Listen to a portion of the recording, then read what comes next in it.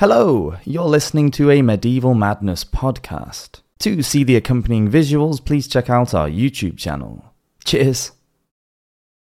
When we think about the medieval period, we often imagine people not just living in filth, but being happy to do so.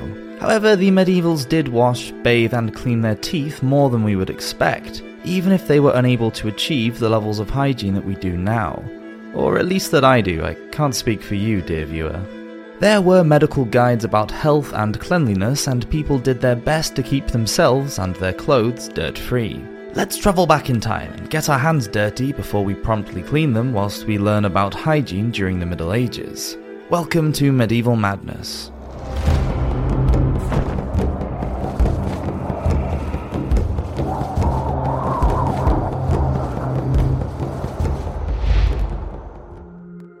Clean freaks.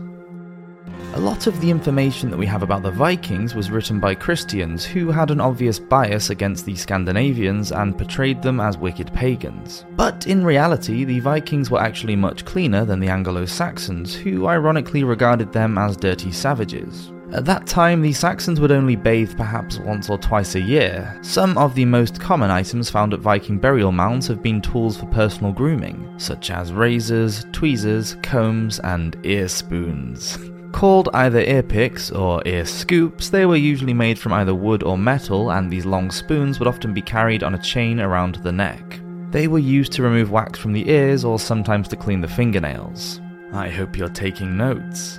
The Vikings also used soap, which contained lye, to bleach their hair and beards. Not only did this help to colour the hair blonde, which was fashionable at the time, but it also helped to keep them lice-free. The Vikings seem to have been regarded as clean freaks by the Saxons. In fact, a chronicle which was thought to have been written in the 13th century stated that, quote, "The Danes, thanks to their habit of combing their hair every day, bathing every Saturday, and regularly changing their clothes, were unable to undermine the virtue of married women and even seduce the daughters of nobles to be their mistresses." Vikings definitely had a thing about their facial hair, and this is reflected in the names of some of their prominent leaders, such as Sven Forkbeard. But men of other cultures preferred to be clean-shaven, which could be an issue as mirrors were usually very small and cloudy in the Middle Ages. Razors weren't great either, and were likely to have been a very dangerous long blade. Many men would have gone to the local barber surgeon, but if one was not available, they would have to get someone else to help them to shave, in case they missed a bit. Lice and fleas would also have been an issue for everyone, rich or poor. We know that the plague, which was responsible for killing millions throughout Europe over a period of 5 centuries, was probably spread by parasites such as fleas and lice. They were everywhere, in hair, clothes, and bedding. Delousing was carried out using small fine-toothed combs, similar to what are still used to get rid of head lice today. What a waste. Probably the first thing you would notice when walking through a European medieval city would be the stench. A city with a population of 100,000 could produce about 5,000 kilograms of waste every day. People weren't actually relieving themselves in the streets, but in cities such as London, there was no hygienic way to get rid of the waste. Chamber pots were often emptied into the streets in those areas without a communal privy. By the 12th century, public toilets had been built that emptied out into the River Thames. In fact, in 1327, a law was introduced that forbade anyone from throwing their waste into the Thames in the hopes that these citizens would have their mess removed by either cart or dung boat. However, a kind of medieval fly tipping began, with Tower Hill becoming one of the worst areas to be hit. It was so disgusting in 1371 that those living nearby were appalled by the odour of the excrement and filth. Another law then forbade citizens to dump their waste there, so they went back to throwing it into the river, and the vicious, stinky cycle began again. King Edward III noted that the river channel had become so narrow with effluents that ships struggled to get through. Just to be clear, that's ships with a P. Ships. Castle moats played a big part in sanitation for the medieval nobility. It seems that moats weren't just a useful defence, they were also open sewers. Although commoners used outdoor latrines, the medieval castle would have had a simple plumbing system called a guardrobe. Actually, it was no more than a hole in the wall, so that waste could be dropped directly into the moat below. Nasty. And can you imagine the rising stench on a warm summer's day? Please press your smell-o-vision button now.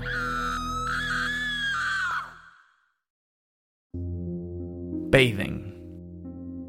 Although their castle moats might have been full of disgusting filth, royalty and the nobility did take their personal hygiene quite seriously. King Edward III of England had his own private, fully tiled bathroom. Looked after by his army of attendants, he had the luxury of hot and cold running water and highly perfumed soaps. Usually made from lard or oil mixed together with wood ashes, soap was moulded into bars with fragrant additives such as herbs or dried flowers. Wealth would dictate the scents used and the quality of the soap.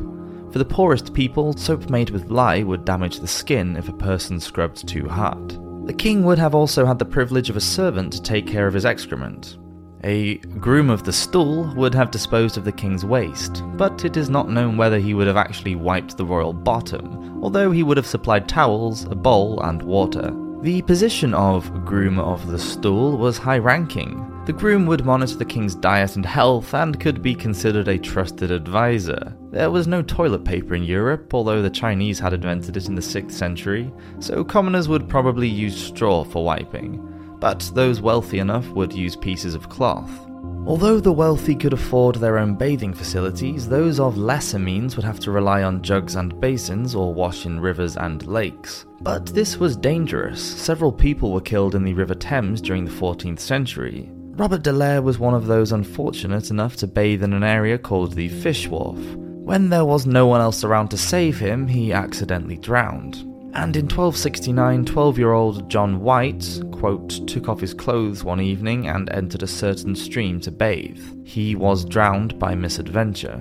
Although why anyone would want to get into the Thames water with all that sewage floating around is a mystery. By the later Middle Ages, bathhouses were popular, and by the 13th century there were about 32 bathhouses in Paris. The idea was brought back from the Middle East by the Crusaders. Doctors there understood the importance of hygiene and cleanliness far better than those in the West. There was no mixed bathing. Men and women were separated into days for different sexes, although boys were allowed to bathe with their mothers up to the age of 7. In the Southwark area of London, there was a choice of 18 hot baths, and there were even bathhouses in smaller towns, usually adjacent to the bakery so that the warmth from the ovens could help to heat the water.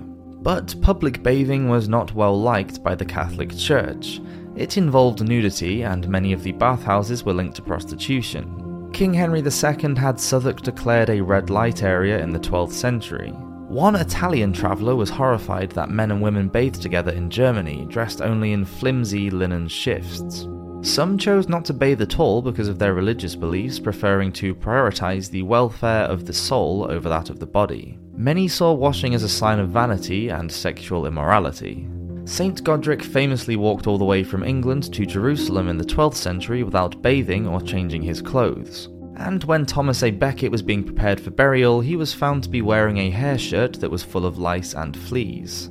Later in the 13th century, Bishop Thomas de Cantilupe of Hereford wore a hair shirt so full of fleas that his servants could grab them by the handful. One late medieval saint refused to ever wash her hair so that it would crawl with head lice. These forms of self-punishment were seen as a type of martyrdom.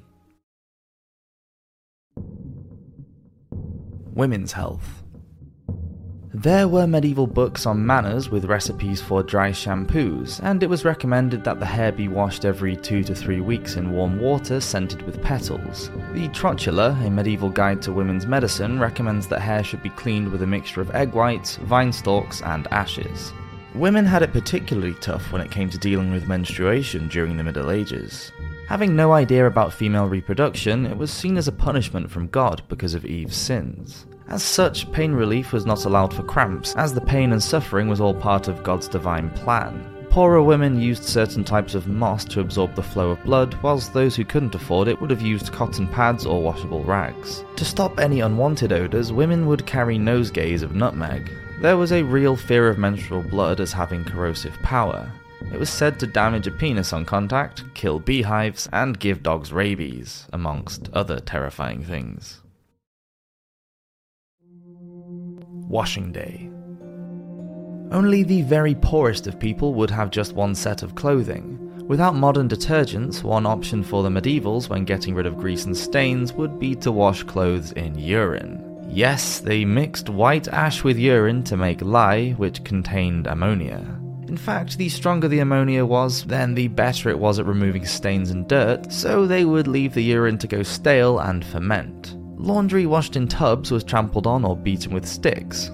Many would add flowers such as lavender to the water when rinsing their clothes to make them smell better. Those without a tub would take their washing down to rivers, lakes or streams. In the 15th century, the Prior of Coventry complained that all the people were washing their clothes in his fish pond and killing his fish. There was a jetty in London called the Lavender Brig where poor women were allowed to do their laundry, and access for this was protected by the city authorities. It seems that washing clothes could be as perilous as bathing in the Middle Ages. At one large hospital in Paris, nurses had to go down to the River Seine to wash bedding and towels. In winter it was cold and the mud was treacherous, so they had to be accompanied by a guardian in case they fell in.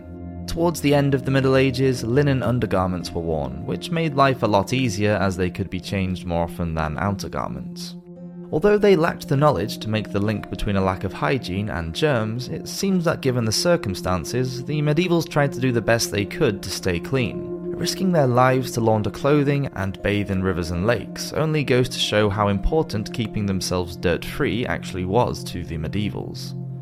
Thank you for watching this episode of Medieval Madness. Remember to wash your hands, brush your teeth, and subscribe to this channel, as we do release a video every week.